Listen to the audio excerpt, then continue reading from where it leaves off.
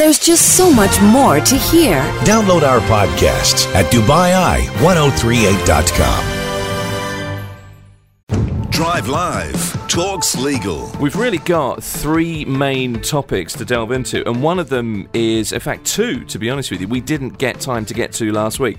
But just a reminder that if you have a question for Ali and you need a legal answer, a legal framework, a perspective, you can contact us 4001 via the free app 42310 to talk directly to the man. The recent cabinet decision regarding the Ministry of Labour process, deposit versus insurance, free of charge residency visas for 6 months, all the changes that we've heard so much about since it was announced, last Wednesday. We're going to talk about that. VAT applications during transitional periods, we're going to get to that, and also the new arbitration law, which I believe officially came into being on Saturday. Is that right? It was published last week, I think, but I didn't still receive the official copy. I have an official copy, but not like the official Gazette, but it will come to force only within 1 month from its publication. Right, okay, so it's well worth talking about that as well. A day of celebration for the legal and business communities at least. Now, can we start today, Ali, with VAT applications during the transitional period? Status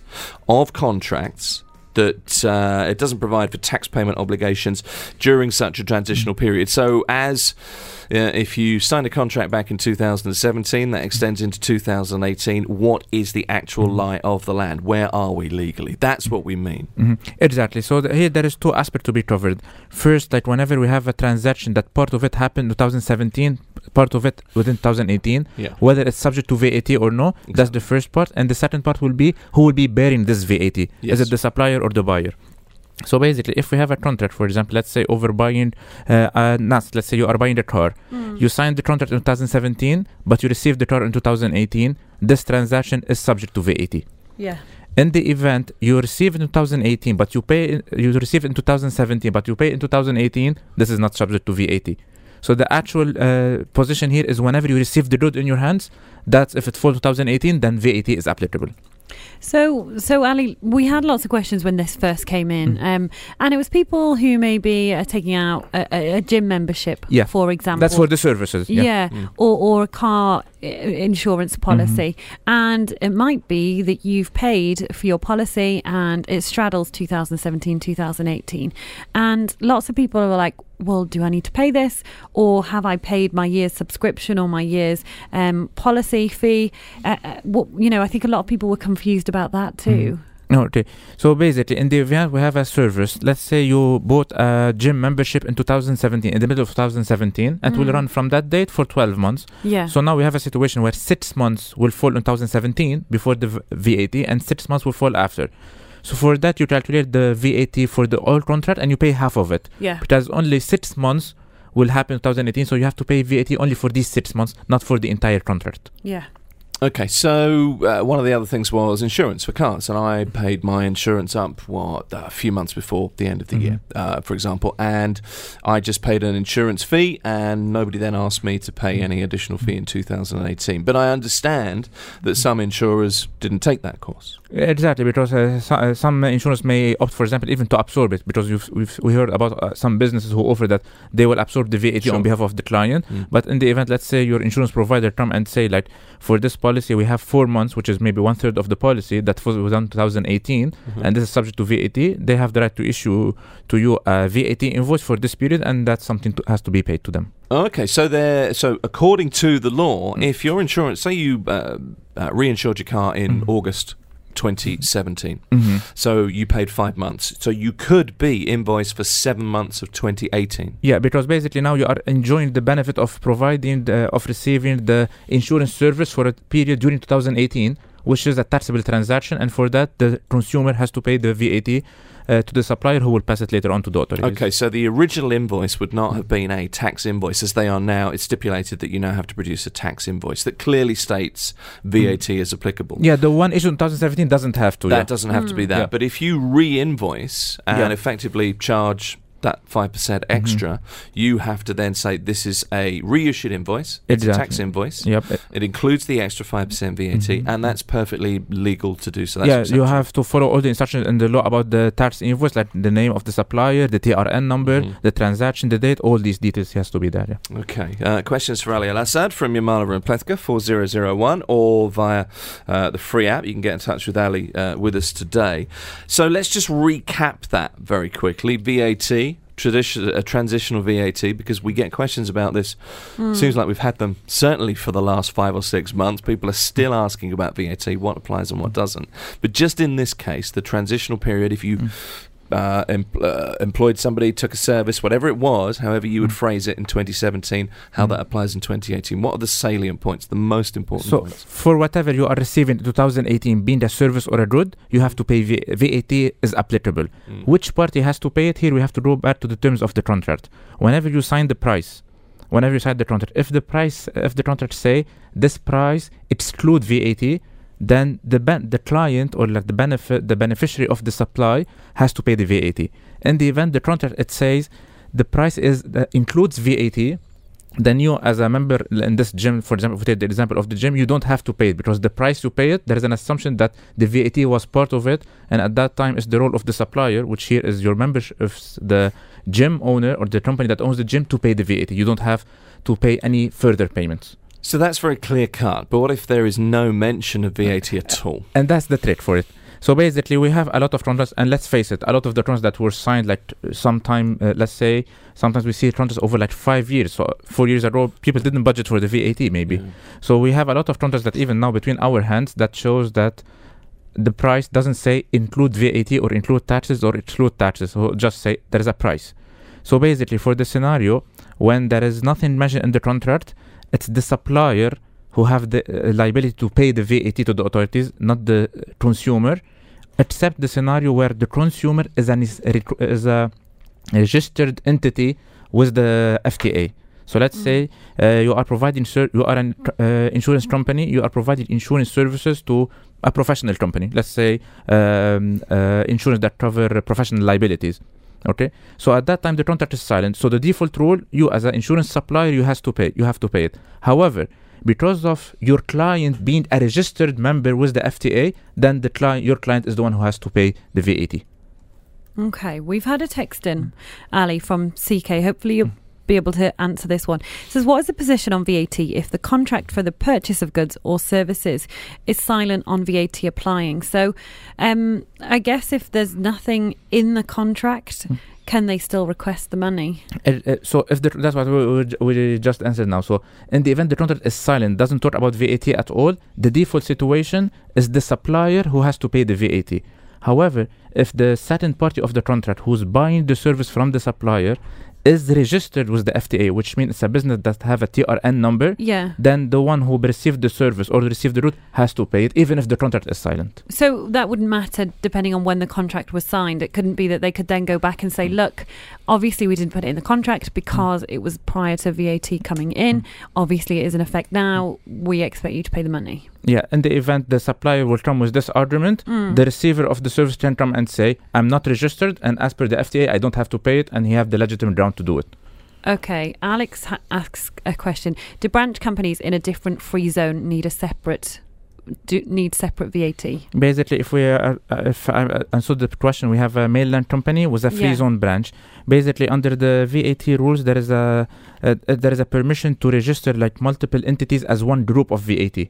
So if you can provide to the authorities that all these entities, let's say there is 2 or 3 branches, or even let's say separate companies, however they operate under the same control, it's not necessarily the same ownership, just the same control, you can register them, all of them, as one VAT group. You will have one TRN number, and the transaction between these entities won't be taxable.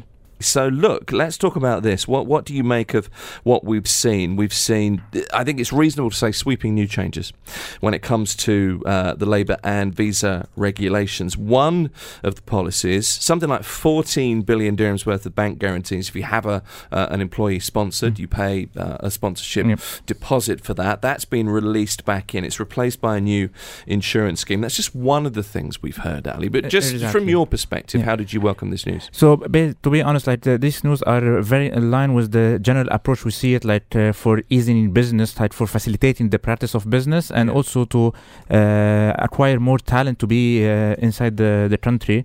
Because basically now we have a lot of relaxing approaches either towards companies or towards employees or professionals. Because as you mentioned, the current situation that every company that's sponsoring any employee, especially outside of free zones, you have to pay a deposit of 3,000 dirham towards every employee. And this money will be sitting, which is a money that you cannot use it. Also, the government who hold it cannot use it. So it's just like more like a dead amount of money that will be locked until you cancel the visa of this employee. And for at the end of the day, like whenever there is any dispute between the employee and the employer, let's say the employer abscond or run away, the employee will have the security of the 3,000 dirham only, and whatever the company assets have. If there is no assets, only the 3,000, which may not be enough to cover whatever liability is due to the employee. Under the current scheme, now the company doesn't have to pay the 3,000 dirham. Now they have the right to opt for an insurance policy that costs 60 dirham per employee. So from 3,000 the company has to pay, now they have to pay 60 only. And later, in the event of dispute, let's say the company closed or the company is insolvent or just like the owner abscond or leave the country, this insurance policy is able to cover every employee up to 20,000 dirham. Okay, we understand that may not cover all the dues, but at least 20,000 dirham, it might be enough for the transition period until this employee will secure a new source of income. So it's less expensive for the company, and however, it gives you much more protection for the employee. I mean, it's been welcomed, hasn't it, for obvious reasons. If you're a small company in a free zone, for example, and you pay a deposit of 3,000 per person, 6 or 7 employees, that is money tied up. That could be your license fee. It can help you to operate, even it can help you like it will first reduce the cost of the business. First of all, even if you don't spend it somewhere else, but you don't have to secure that much cash to start. Second of all, if you have the cash, you can divert it and use it maybe in a more fruitful way for the business. More like a business development, maybe research, investment, or marketing, which may again later on bring more money to the company, more money to the economy, which will be in everybody's benefit. And Ali, do you think it gives employees a bit of a sense of security? Do you think that might be one of the things behind it, why it's being welcomed as well? Actually, it's one of them, especially if we're talking about low, like people who receive like low salaries, especially like, for example, because Ministry of Labour, they have 5 ranks of employment. If we are talking about 4 or 5, that will be it's a major step for them, because now instead of having security of 3,000, you have security of 20,000, which is around times 6 or times 5.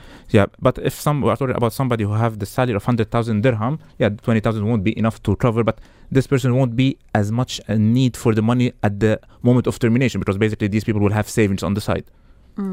See, there are a number of things here. I mean, that's just one side of it. So, breathing space for business, I think, is in the headline there at least. So, 3,000 dirham deposits for workers now replaced by an insurance scheme, 60 dirhams, as you say. The Cabinet has also adopted a number of visa facilitations for visitors, for residents, for families, but also, and I think this was really interesting, for people overstaying their visa. So, this is something that could impact so many of us. Well, what do you make of that? So basically now, if we take the first point, that the new amendment that we are yet to see the official version of it, but the way how it seems to be now, there is for like violators or for overstaying people looking for jobs, you can benefit from a 6 months residency visa, which is free of cost. Because what we know so far, like for example, you have an employment, you get fired, your visa gets cancelled. After that, you have 29 days to leave the country. If within these 29 days you don't secure a new visa or a new sponsor, you have to exit. Which means you have to cancel your own visa, your family visa. If your kids are in school, you have to take them out of the school, which might be like some kind of like a lot of work to be done with a very short time, and it's a lot of it is like expensive. It's not sure if you pay the school fees, you may not be able to get a refund or something similar. So now the way how it appear, yet to be confirmed whenever we see the official document about it, that you may get, like an employee may get the 6 months. And usually if you have a 6 months residency, and here you're talking about residency, not a visa, which means you can still have sponsor your family members, you can still have subscription with the facilities, with utilities provider like DIWA or something. You can have a rent contract in your name. Exactly, because those are the important things. You are a resident. So you have 6 months, and within 6 months, like we know, like basically if a person is qualified, he should be able to find a new job, and from there he'll switch to a new visa, and life go back to normal. This system doesn't exist now, and sometimes you see companies, they tell you like illegally that we'll fire the employee, but we're not going to cancel their visa immediately to give them more time to look for a job, which is an illegal practice. So now we have a legal framework to avoid any inconvenience that may result from the visa cancellation, but now it's within the law and something regulated by the government. So that's the main change we can see for now. Also, another one, it will apply to, not I can say apply with everybody, because as we know, for example, a father here can sponsor his wife, his daughter, and his male son, but this can be only for the son until the age of 18. Yes. After the age of 18, the girl can stay under the sponsorship of her father. However, the son cannot. And usually the way to stay legally in the country is that if you are enrolled in a university, Arian University will be for 4 years. You finish your university, you have to leave.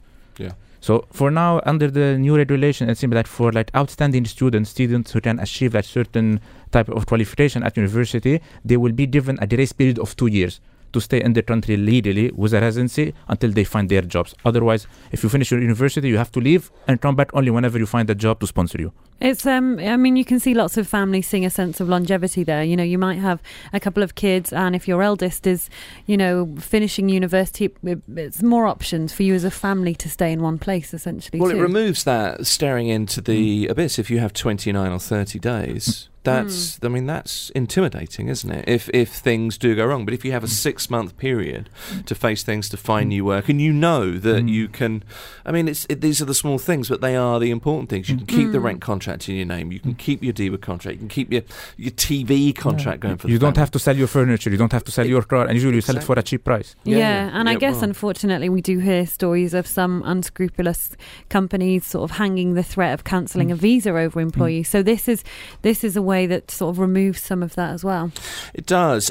Periodically, and just briefly, we hear there are amnesties for people. People do still enter the country illegally, of course. That's common practice wherever you are in the world. But there is an opportunity now for individuals who are here illegally to be able to then leave the country. I mean, there will be a stamp in the passport, but, you know, it is a situation where, okay, hands up, I did do this, but the government will say, right, time to go. Yeah, if you surrender yourself, like admit yourself to the authorities that I violated, I overstayed, you will be allowed to leave without paying the fines, but provided you have to do it within a certain deadline. Yes. So people who need to benefit from that, they need to hurry up and finish and do it as soon as possible. People should not try to delay the matter, because now you have an official window from the government that will waive your fines. Try to benefit from it now and don't wait for later on. Exactly. And that is the wording there that makes sense, the official window from the government.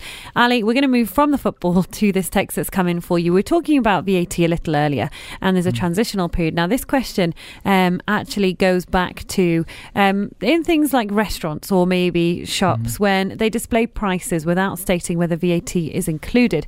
So, I don't know, for example, going into the supermarket and something costing 10 dirham and you go to the till and they say, oh, actually it's 10 dirham plus VAT. Is that still something that they should be doing? Or, you know, this isn't silent on VAT really, this is breaching the rules, I'm presuming. So basically, if we go back to what we discussed before, whenever there is something displayed and doesn't show the VAT, technically, legally speaking, the buyer can argue that you as a supplier, as long as you didn't mention the VAT in it, you have to pay the VAT. That's something, but if we want to go as a legal debate, but in practice and as per all the statements from FTA and as per the applicable regulations, the price tag should include the VAT. It cannot say the price is X and later whenever you go to the cashier you discover that there is 5% more. The price should include the VAT itself, the same way have you see, for example, restaurants. On the menu, there is always sentence at the bottom that says 10% municipality, 10% tourism, all included. So the price cannot be different on the menu rather than what you will have on the bill at the end. It should be the same. Well, that's the other thing as well, isn't it? It's not 10% anymore. That's been slashed as well, isn't it? To yes. 7%. Yeah, 7. Everything's changing. Ali, we're going to get to the UAE's new federal arbitration law in a second, but we've had another text in for you. It's no name on this. It says, hi, a friend's visit visa expires on the 1st of July. Should she leave, or can the visa be renewed without leaving the country under the new rule? So obviously this is a very recent change in the law, so it's something that we're all getting our heads around. So in this person's position, will the new law apply to them? Can they renew it without leaving the country, or will they need to exit and then return? For the visit visa, I think even before the current law, there was a chance to renew it sometimes while you are in the country. But because also the new law is still not enforced yet. But I think before you leave the country, we recommend that you approach the immigration authorities and explain to them the situation, because sometimes you can benefit from a grace period, which during which you can renew without leaving the country. So before you take any step, just confirm with authorities. They can confirm from the system when was your access date and till when they can give you a grace period. And by the way, one about this question, it reminded me about something. Under the new law, if you have a visit visa, under the previous law, if you come to UAE under a visit visa, and while you are under the visit visa, let's say it's for 3 months, you are still within the 3 months, you find a job, you can switch your visa from visit to employment without leaving the country. While if you are here under a tourist visa and you find a job, you cannot switch the visa. You have to leave and come back. Under the new system, they will play the same. You are under visit visa or tourist visa. If you find a job, you can switch your status from visit or tourist to employment without leaving the country. Okay, so is that an in-country switch? What's the terminology? Yeah, usually there was change of status. Okay, so it's just change of status, and I guess there's a fee. Basically there is a fee with it. I cannot quote the number exactly, but before it used to apply only to visit visa. Now it will apply to visit and to tourist. Okay, Ali Al-Assad is here from Yamala and Plethka. Questions for Ali, usual number. Here's Sophia. I left my job 8 days ago. Still don't have the end of service calculation. What's the situation with that? When should you have received that notification of gratuity? Basically, if we are talking about a simple employment situation, let's say somebody who have received just a fixed salary without any commission or bonuses, in good faith, the company can give it within 1 day or 2 days, especially if they are the one who made the decision to terminate, they should be ready. If you resigned, given that there was a couple of days off for Eid, 8 days still made sense. I cannot say there is a bad face from the company so far. But if it dragged more than that, then that's the time where you have to just buzz them. Well, I suppose so. But I mean, if you consider some companies, I guess there are some companies that are still off today for Eid as well. Lots of people generally just had Sunday yesterday, but that's possibly a 5-day span there. Yeah, that's what I'm saying. There is no bad face so far. But if it goes, for example, for 1 week more, then no, that's alarming. Okay, and what can you do in that situation? What should you do? Basically, first of all, speak to your company. Tell them if they tell you that we need 1 day or 2 days, yes, you can. If you want, you can wait for them and get the calculations. In the event you feel that there is some type of an abuse, they just keep giving you just empty promises. Yeah, give us 1 day, give us 2 days, give us 3 days. That's the time to approach the Ministry of Labour. Okay. In defence of the company in this context, so we've had a long weekend, we've had the Eid break, so that there could be some reasonable delays in 8 days. You can it see made that. Sense. 8 days so far is made sense. Yeah. Okay, Sophia, there you go. Let's move on then, Ali. We're going to look at the UAE's new federal arbitration law. Now, I know some of this can be a bit technical, but I guess this is something that's been welcomed. People are quite excited. But just give us a run through of what we sort of need to know. So basically, the main change we saw so far, and the most it might if you look to the entire law, it might be a small article of it. However, in practice, it have major convenience or support to arbitration. Because what used to happen sometimes, you go to arbitration, the party you are suing at the arbitration will come and say the arbitration clause is invalid, and therefore this matter should not proceed. Before, what used to happen, the arbitration used to proceed, finish, it take 1 year, 1 year and a half, you're done. You go to court to enforce it, they raise the same argument there at that time. Right. And if at that time the court review the matter and they see that the arbitration clause you started with is defective, all the work and all the effort and all the money that was spent for arbitration, it will be cancelled. So it will be a waste of time. So what's going to happen now under the new law, whenever, let's say, you file a case against me using an arbitration clause, if I challenge and I say that this arbitration should not proceed, and the arbitrators say no, it should proceed, at that time I have the right to suspend all the process, go to court before spending the 1 year and a half. And I tell the court, please review this provision and let me know, is it correct what the arbitrator is saying or no? If at that time the court will say arbitrator shall proceed, then arbitrator shall proceed. After 6 months or 1 year, he will be done. I go to court to enforce this arbitration award. The other party cannot come and say it's invalid anymore because the court already examined this provision. So this provision that used to cause the problem, under the current system, we wait 1 year before we can know the court decision about it. Under the new system, under the new law, we can know at the beginning, maybe within 1 month from starting the arbitration process, whether there will be a problem with this provision or no. This will save a lot of money, a lot of hassle, and will give more credibility to the arbitration awards. And Ali, say for example, it was you and I in a business deal. We were going to build some homes together, basically, and you gave me a couple of million, I had a couple of million, and suddenly you stopped participating. You sort of decided you didn't want to do this anymore. I tried to take this case, and is there a chance previously, prior to this new law, that you could have just gone off somewhere with the money if you were holding both of our money, and there was a real risk that I might have lost everything by the time this process came to an end? That's one of the points, because before, whenever you have arbitration, usually, let's take the scenario, you go to court. Sometimes you go to court with a valid case, but until the final judgment is decided, because sometimes the case might be completed, you may have the final judgment within 2 years from filing. During all that time, the party you are filing against can sometimes in practice take his money or make a runner. However, because of that, the court have a system of having like interim decision to seize or to freeze certain assets. Okay. Let's say I'm filing a case against you for $2 million. And the court see that I have like enough decent grounds for me to have like a positive judgment. If I file an application to freeze your account, the judge may approve it, so your account will be frozen. You cannot run away with the money, but also I don't, but at least stay here. Before, at the stage of arbitration, this was not possible because the arbitrator had no right to issue interim decision. Yeah. So the arbitrator has to finish until he finishes all his job, and after that you go to court, which might be a bit too late. Yeah. Under the new law, now the arbitrator have the right to request from the court to issue these short decision or interim decisions on his behalf.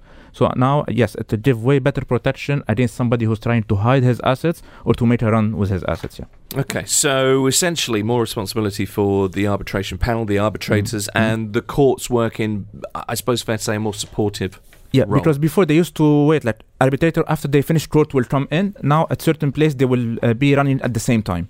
So it's not the court will wait arbitrator to finish everything data they start. No, they can work simultaneously. So Drive Live Talks Legal continues. Sophia texted in and said, look, I left my job 8 days ago. I still don't have the end of service calculation. Is that legal? And we kind of made the point that it may take a little bit of time to get together. It's been Eid, it was Ramadan. You can understand, and I think it's reasonable, and I think we all agreed, it's probably reasonable to make an allowance for that. However, Robert then texted in and said, surely if you'd worked a month's notice, a month to calculate would be reasonable to accept as well. So I get that there is that point. Actually, 1 month is way too long. Yeah, exactly. Yeah. So somebody's maybe not being as upfront as they may have been. Yeah, sometimes, like in very few exceptional situations, let's say there is a company that have like 3 contracts with the same employee where he received like fridges from different companies. There is average of commission to be included, but these are like out of like 1% of the cases where you need really that time to calculate. Other than that, there is something weird. Okay, so Sophia, that's kind of taken under advisement, I suppose. Yes, just Pete just sort of mentions this. He recently, this is in the past fortnight, changed a tourist visa status to an employment one without leaving the country. So I guess it's worth looking into that. Obviously, if you are in that position, it's worth checking with immigration. But Shannon's texting, Ali. Hopefully you'll be able to give Shannon a bit of an answer. If an employee leaves the country and decides not to come back, can their visa be cancelled without their physical passport visa being voided with them out of the country? So, I don't know, suddenly you decide you don't want to be a lawyer anymore, off you pop to go and be, I don't know, go to Panama to live the dream there, Ali, I don't know. And you took off and you had your passport with you. Can your company still cancel that visa? Basically, we faced these situations before, and there was two options. Either we ship the passport from abroad to stamp it as cancelled, or you have to wait the 6 months, because if somebody stay outside of the country for more than 6 months, the visa itself will be cancelled automatically in the system. So in this situation, the visa will be cancelled. However, this holder of this visa cannot come back under a new visa until he clear that visa from the system. Okay, so if a visa is automatically cancelled after 6 months, you're out for 5 months and 30 days or whatever, you still have to clear that visa. Yeah, because we've seen people who had these employment visas and they left after 6 months, it was cancelled automatically. Later they apply for visit visa, get rejected because you cannot have a visa while you have a residency, because the system still shows your name. Despite it's invalid, but it's still there. So you have to send somebody to clear it from you, and from there you apply for the new visa to come back. So when you say you have to send somebody to clear it, what's the procedure for doing that? Basically, you have to contact your previous employer, because mainly it's their PRO who can do it, because it's still their visa. Okay. So, I mean, and it may be something like, I don't know, you had an illness in the family. There could be legitimate reasons for that, of course. Yeah, in the event, like, let's say somebody traveled, he was planning to travel like for 5 months, he traveled to a country where there's maybe like a war, or maybe there is like a natural disaster or something. Okay. There is something called revalidation. So if you have a valid reason to stay abroad for more than 6 months and your visa gets automatically cancelled for that, if you come back to a report to the authorities with the valid reason, they have the right to reactivate it, and you can come back under the same residency. Okay. Sophia's been talking to us, and she's texted back initially. Her initial question was that she'd left her job 8 days ago, still didn't have the end of service calculation. She was wondering if it was legal. It's something we explored, And she just texts back now to say she actually did give 2 months' notice. So the company has essentially had two months and a week really to sort this out, haven't they, Ali? I believe there is something wrong in this matter, and in the event you don't hear from them soon, like within 1 or 2 days after you remind them about this matter, you need to approach the authorities, because 2 months to calculate the end of service dues, that's something absurd. Doesn't make sense. Okay. All right then. Ali Al-Assad is from Yamalova and Plethka. We've kept you a little bit longer than we normally would, Ali, but always good to see you. Thank you so much. Appreciate you coming in. There's just so much more to hear. Download our podcasts at DubaiEye1038.com.